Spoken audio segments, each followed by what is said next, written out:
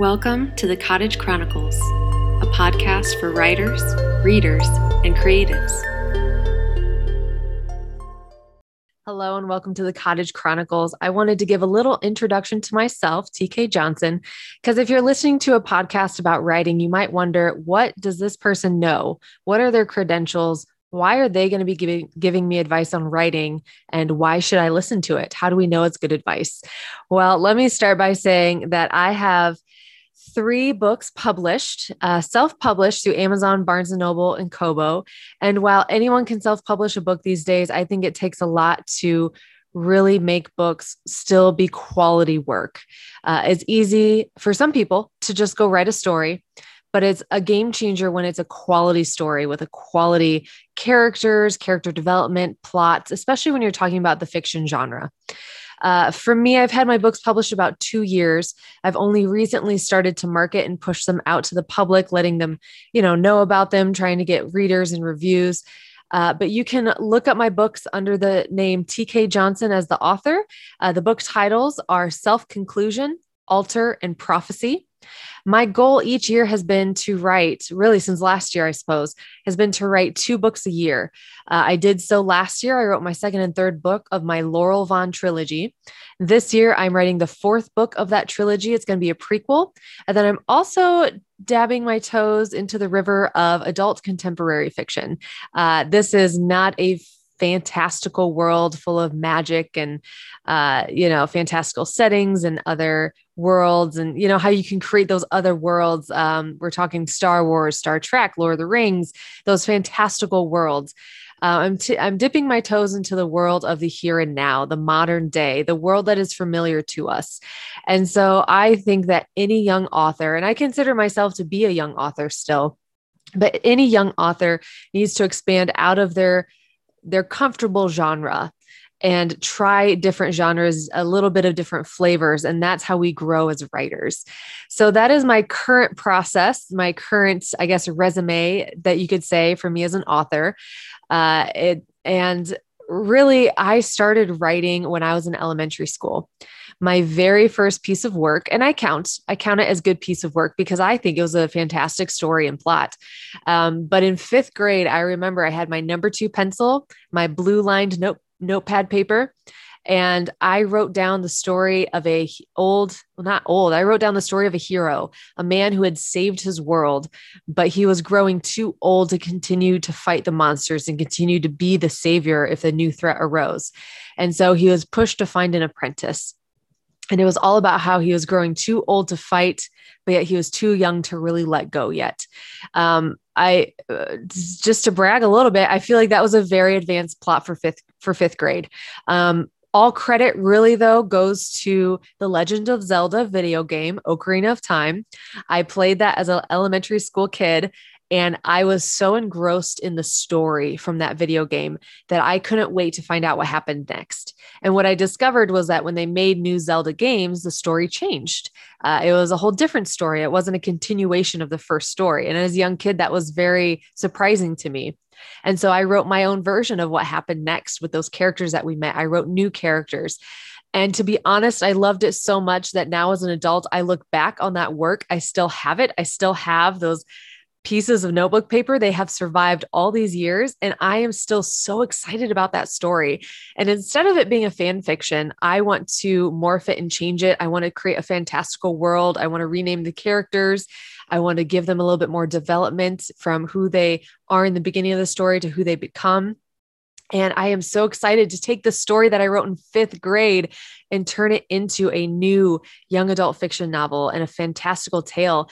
I'm a big believer that kids, children, young adults, new adults, even adults should face life's dragons in books before they find us in reality. We all face some very tough times, some big hardships, but I feel like books are one of the best ways to equip us. And any reader, really, the books are the best way to equip us to learn how to handle those tough times. Because when you read about it in a book first, you see how a character handles it. You see it through their eyes. You see the options that they have, and you can set yourself apart from the character in a healthy way. What I love is that you can see a character make a bad choice and you recognize in your mind, ooh, that's a bad choice. He's going to get into trouble, or she's going to make it worse for herself because she made that choice. And by reading in a book and comprehending it in that way, we can turn that back to our own lives and say, hey, I'm in a scenario very similar to what I read. Or you can draw those parallels. I mean, one might be fighting an actual dragon in a book. One might be fighting a dragon of today's world. And that could look very different. It could be a difficult boss. It could be a sibling that you're in rivalry with. It could be a teacher that you just feel like there's something between you that you're not communicating well together. And it could also be a friend that maybe has hurt you or that you're trying to build a better relationship with, but there's just something in the way. I feel like those things you can learn how to tackle and how to handle through reading them in a book. And then turn it around to apply it to real life. And I think that is the beauty of storytelling. So that is why I am an author.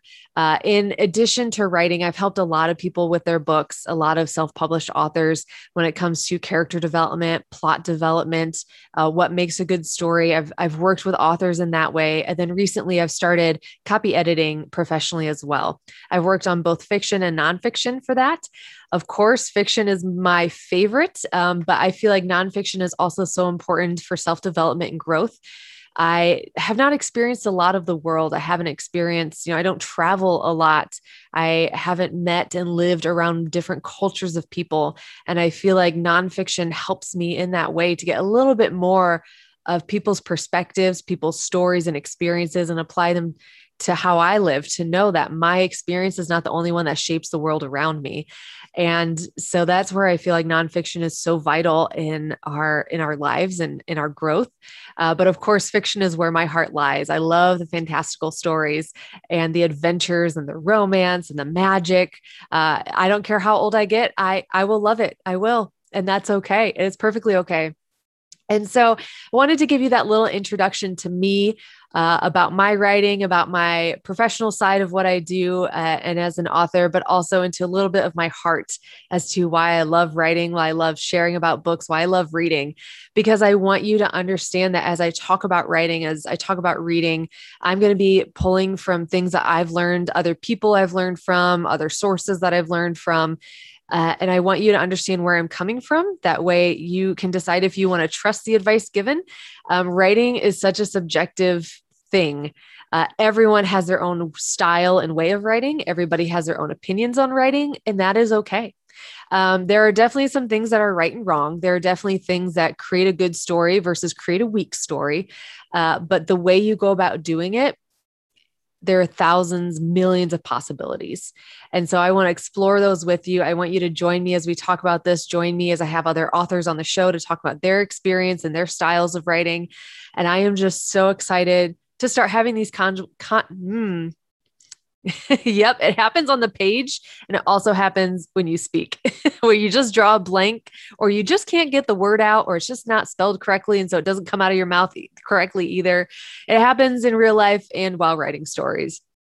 But I want you to join me for these very casual conversations. I am sitting in my little 600 square foot cottage that we are remodeling.